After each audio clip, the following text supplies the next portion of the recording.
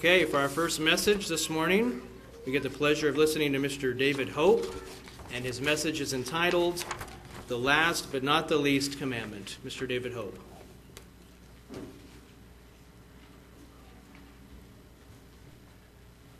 Thank you, John. Good afternoon, everyone.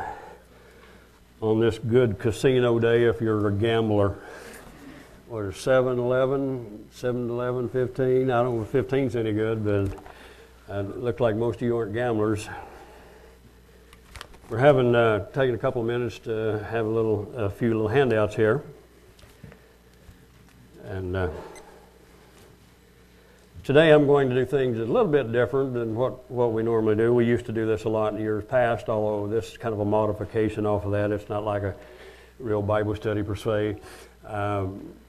In smaller groups that some of us have an opportunity to go to, like Enid and down Arkansas, Missouri, and other places, sometimes it's a little easier to do this kind of a presentation because you have smaller people. You don't have to project so much and all that if you're out there. And I was going to ask I did ask with how hard it would be to have a microphone to pass around, because I would like to have participation on your part. And let me see. And today, basically, I'm going to start off with 3 comments, then 3 questions, and then no telling where after that. But anyway, the 3 comments. 1, I'm not totally locked into my notes. I have notes. I'm not locked into it. I don't have to go that way. I do have several things I want to bring out, and hopefully some way or another, whether you offer it or whether I add to it or whatever, that these things will come out. And for the most part, I'm not going to consider any right or wrong answers. A lot of it's conjecture, a lot of it's, your own personal opinion. So don't feel embarrassed, if you feel that your answer is not exactly what you think everybody else is going to say. And they won't be difficult questions either. And we have the handouts here. The first part of it is the 10 Commandments, which is the abbreviated part of it. We're not drawing out, all of the ins and outs. And basically, I know everyone knows what they are, and probably most of you know what order, but I just decided to have them passed out just so you could look at them, and when I ask a question or so, you'll at least see, all of them right there, and you won't have to think about them. Question number 1, I've got 3 questions, but question number 1, which of the 10 Commandments do you feel, and personally, is the most spoken about or talked about, messages about, in what you've heard the last several years? Any comments on one that you feel that may be brought up quite a bit? Now, there's no wrong answer. Okay, scratch that off. Yeah, and I'll say, let me thank you for the participation. I've got my wife sitting down here on the front because we don't have the microphone, and if you don't talk loud enough, my ears, even these hearing aids, sometimes they do English and sometimes they don't. I understand my wife better than any of you, so I saw Reg's hand first. Reg? All right, I think we've heard quite a few sermons on idols and idolatry and sort of thing over the past several years. Okay. Let me paraphrase that. Reg is saying that we've had quite a few messages on idolatry, on idols, and what else? Basically along that line. Okay. A lot of you agree with that or disagree? That's okay. It don't matter. That's opinion. Ken was next.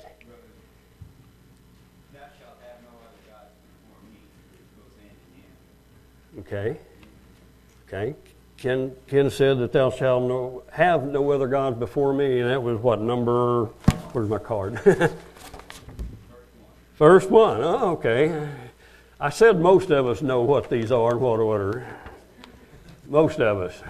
Okay. Like I said, there are no right or no wrong answers about it. Does anybody else have anything that they'd like to add to that particular part of it? Okay. One I chose, and you may or may not agree with, but the one I chose is number 10, coveting. I don't recall over the year, maybe I've missed a lot of them, but I don't hear a lot of them. But on the other hand, you really do with some of the other commandments. You really do hear that. Not that we don't ever. This just, like I said, it was just a matter of conjecture, and I chose to speak about coveting. And I don't know how many of you ever watch these TV crime shows on TV, 48 Hours and all kinds of crime shows, forensic science and all that. A lot of them on there. My wife and I, since we're getting a little more inactive in our older age, we watch a little more than maybe what we should. But in most cases, those crimes, when you really look at it and really analyze it, the root cause of a lot of those crimes that I see on TV, the root cause is coveting in one form or another. And just bear with me a little bit. You'll notice at the bottom of your handout that I gave a print of Clark's commentary. And some of you are wondering, why do you use commentaries? You badmouth them so much. I sound like I'm arrogant, no matter what, I know more than these commentators do. I don't, I really don't. But Adam Clark had a really good one, and I'll attempt to read it, and if I don't do justice on it, you can keep that and read it yourself.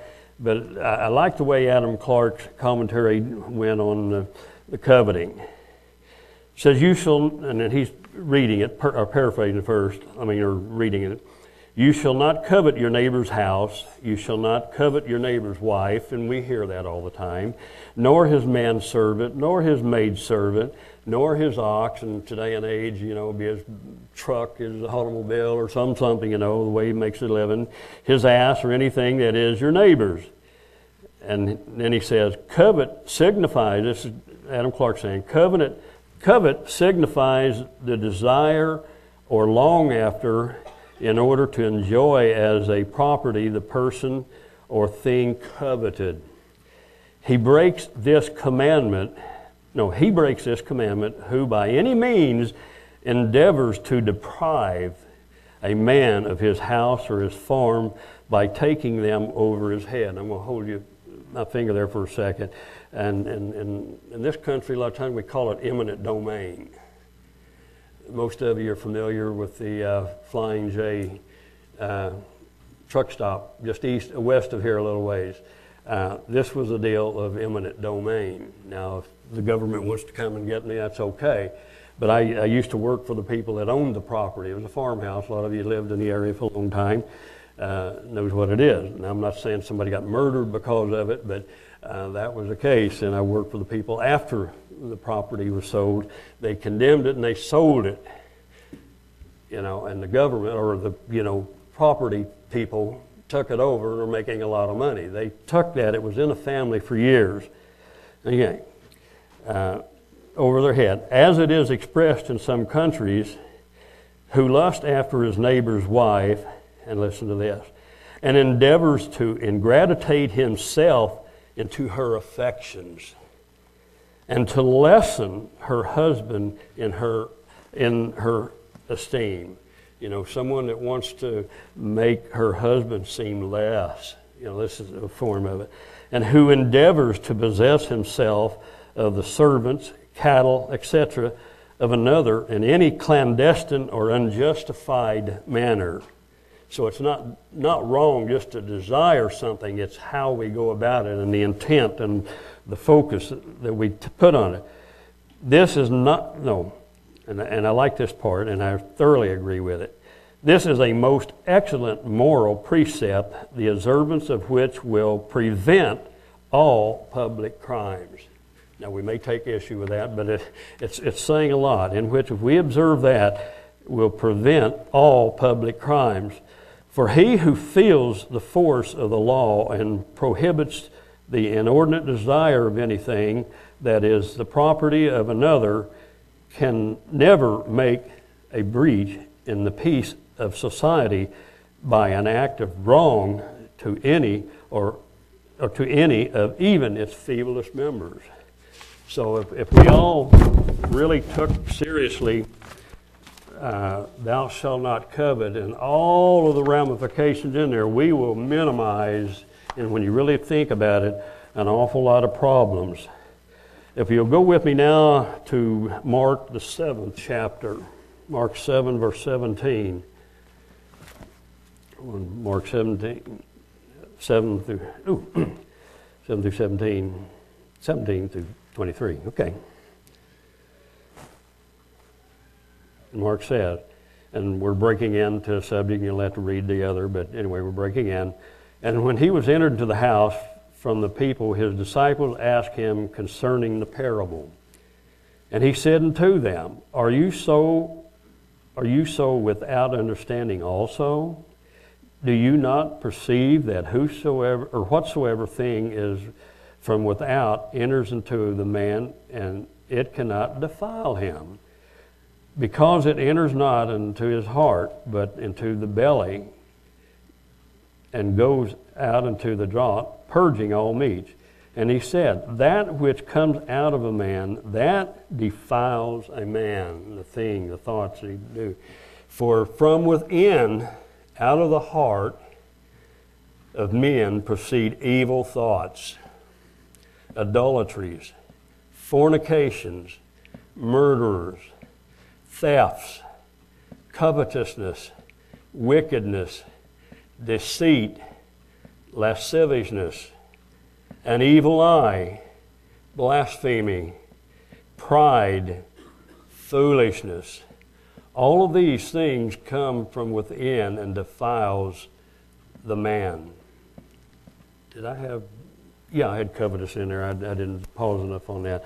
Okay. Now we'll go back. Let me just ask another question. I did my first three. Here's another question I would like to ask. Since we're on that subject, are you? I know you have examples in your own mind in the Bible that coveting, severe coveting, got people in trouble or caused some problems. Anybody have any particular that they'd like to mention? Steve Andrews. David and Bathsheba. Has anybody ever heard that story, David and Bathsheba, about coveting? Yeah, very good one. In fact, that's one I had down. It's not in the exact order, but it's one I had down, and I was hoping someone would have that. And we have another hand raised up there, Mr. Gregory. A lot of it was money, coveting money. Coveting money. Okay.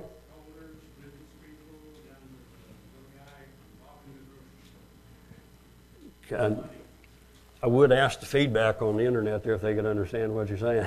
Yeah, the love of the coveting of money. And what were some of your words on that?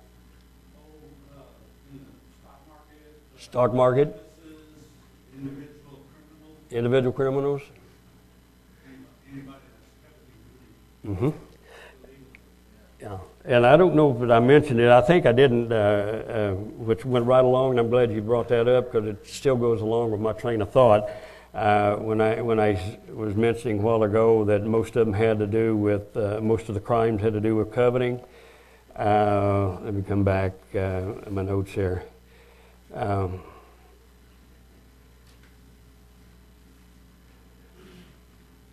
Okay, and most of the crimes that I've seen on TV, and maybe I did mention it, had to do with murder and stealing or robbery or something. Most of those had, and you can trace those right back to the form of coveting when you really look at it, and especially when you look at some of those shows and you see how they solve these things, and sometimes it's very unlikely. Usually in a murder situation, the first one they suspect is the mate. So if anything happens to me, they're going to suspect my wife, first of all. And most of you be witnesses, yeah, I can see how she would do that. And, you wouldn't help her out much. But anyway, but they look at somebody close to them, friends, and even on robbery. And you'll have to watch some of these crime shows and just see if you can read in some of the stuff there. Okay, I'm going to go back first. Steve mentioned David and Bathsheba, and most of you, or a lot of you, if you don't know where it is, I'll tell you. It's 2 Samuel 11, verse 1. And like I said, this is familiar, but it really is good to read a little bit of it anyway. I'm not going to read very much of it. I'll just read just enough to, in case we have some people out here online that aren't familiar with the situation. 2 Samuel 11, verse 1. I'm going to just go through 6, and I'll have to paraphrase a little bit. And it came to pass, after the year was expired, at the time when kings go forth to battle, that David sent Joab and his servants with him and all Israel, and they destroyed the children of Ammon and besieged Rahab. But David tarried still at Jerusalem. So he didn't go out, he stayed at home. And it came to pass in the eventide that David arose from his bed. He might have been taking a nap or whatever. I don't know what he was doing. Anyway, and walked upon the roof, and they had places, back in those days where you could walk around your balcony or a roof or something. And about the roof of the king's house. And from the roof he saw a woman washing herself. Ooh, maybe that's why they call her Bathsheba. Anyway, washing herself, and the woman was very beautiful to look upon. And we've seen people like that, men and women both are. And David sent and inquired after the woman, mistake number 1. And one said, "Is not this Bathsheba, the daughter of Eliam, the wife of Uriah the Hittite?" And David sent messengers and took her, and she came in unto him, and he lay with her, for she was purified from her uncleanness, and she returned into her house. And the woman conceived, lo and behold, can that ever happen? And the woman conceived and sent and told David and said, "Hey, man, we're in trouble. My husband's been gone for a long time, and he knows how many months it takes, and we're in trouble." And David, verse 6, and David sent to Joab, saying, "Send me Uriah the Hittite, and Joab sent Uriah to David." And I'm going to just paraphrase this because we've got a lot to cover. And we know the story, that David sent for her husband and tried to get him to go in and, and do the manly thing and keep his wife company. And Uriah, the man that he was not about to go in and have pleasure and take the dainties of life while his men were out on the battlefield fighting and all that. He just did not do it, and he slept on the porch, so to speak. And David said, "Oh boy." Anyway, David couldn't talk him into doing it, so he went back. And the rest of the story is, to cover his trail, we know what he did. He had him murdered. He had him sent up on the front lines where he knew he would get killed. And so he went right there and killed. And one question, somebody will tell me in a little bit, I thought you had 3 questions. One question I didn't put in there was, which commandment do you feel is most apt to cause a person to break more of the commandments? That was supposed to have been before this fill-in there, but anyway, my question was, that I didn't ask, was, which commandment do you feel is most apt to cause a person to break more of the other 10 commandments? I'm sorry? Number 6, Larry says. Let me see what it says. Thou shalt not kill. Okay? Yeah. Would you like to elaborate on that, or just leave it at that? Generally, something leads up to somebody killing something, usually coveting their money or their wife or their property or something. And it winds up that they kill them. End up killing them. Interpret. Well, he said because of coveting, it ends up somebody gets killed. Okay, yeah. The interpreter says, and I think I heard that because it causes somebody else to be killed. And we'll go to, here's one that I think may not have come to your mind right away, but in 1 Kings 21st chapter, talking about coveting. and it has to also, like I mentioned a while ago, eminent domain. This is not necessarily the same thing, but it's similar. 1 Kings 21st chapter, and I've got 1 through 16. I don't know what I gave. I don't know what I gave back there on that. It's 1 Kings 21st chapter. And, okay, he's got it there. Verse 1. And it came to pass after these things that Naboth the Jezreelite had a vineyard, Naboth anyway, had a vineyard, which was in Jezreel, hard by the place of the king of Samaria, right next to his place. Verse 2. And Ahab spoken to Naboth, saying, Give me your vineyard, that I may have it for a garden of herbs, because it is near unto my house, and I will give you for it a better vineyard than it. Just kind of like this other place, he wanted to be fair with him. Or whatever it seems good to you, I will give you the worth in money. And Naboth said to Ahab, The Lord forbid me that I should give the inheritance of my fathers unto you. And a lot of us can identify with that. I have some land that's part of probably 20 or 15 people, that are inheriting it now, after my dad and uncle and all them. But we don't want to get rid of that land. It's been in the family since the Sooner days, the land rush days. We don't want to get rid of that. It's up there close to where Steve works, up in the Hallett area there, Jennings. And, we wouldn't want to give up that land.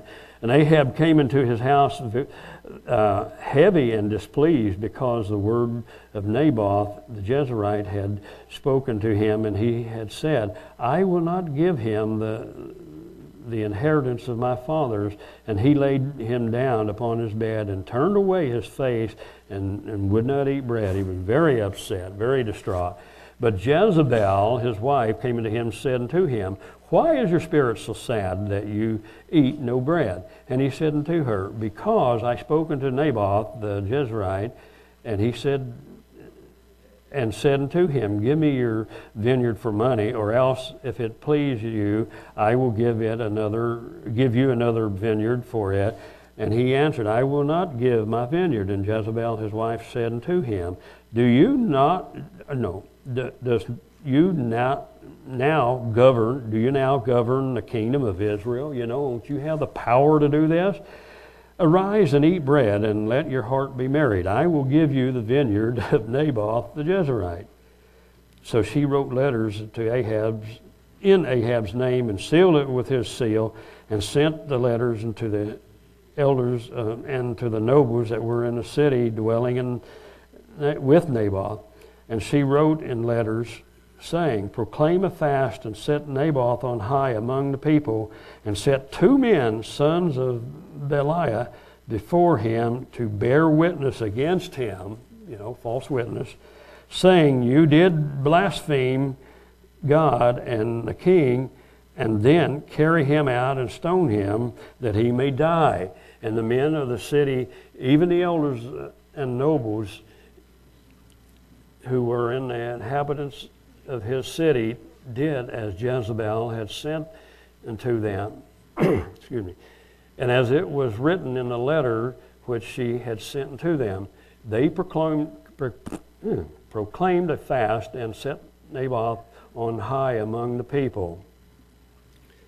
And there came in 2 men, children of Belial, and sat before him, and the men of Belial witnessed against him, even against Naboth, in the presence of the people, saying, Naboth did blaspheme God and the king. Then they carried him forth out of the city, and stoned him with stones, that he died. Verse 14. Then they sent to Jezebel, saying, Naboth is stoned and is dead.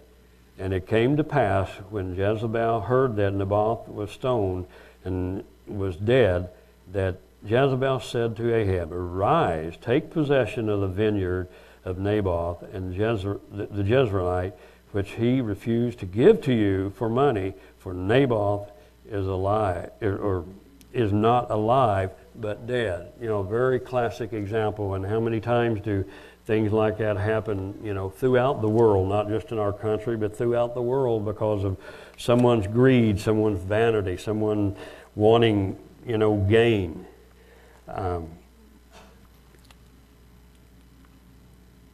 Any comments before I move on? Spurred any thoughts? Okay, good. Well, not good. Just said that. Just had something to do. Just filler.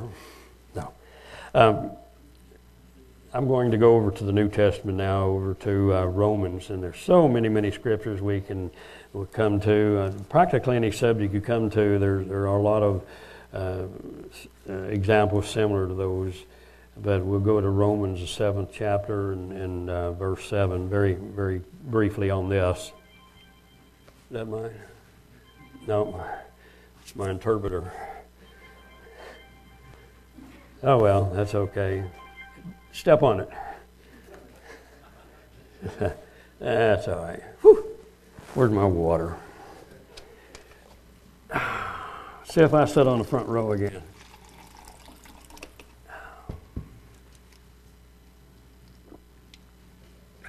No, I'm running a little long on time, and no, I'm not. So that's why she wants to kill me, because, you know, I didn't mean to put her down. I thought it really was my phone. It sounded a lot like mine. Romans 7th chapter and verse 7 says, "What shall we say then? Is the law sin?" And a lot of people will say, that ain't no good. It's done away. God forbid. Of course not. No. I had not known sin, but by the law, for I had not known lust, except the law said, "Thou shalt not covet." And that particular word lust in there is basically concupiscence, you know, the evil, wicked way of doing things. It's not wrong to desire things. It's just the intent of our desire. Turn over real quick to, you don't have to go real quick, but to James, the 1st chapter.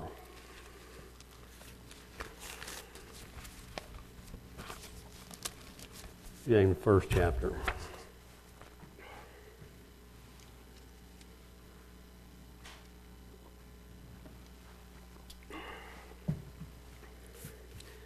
James chapter 1 and verse 12 through 15.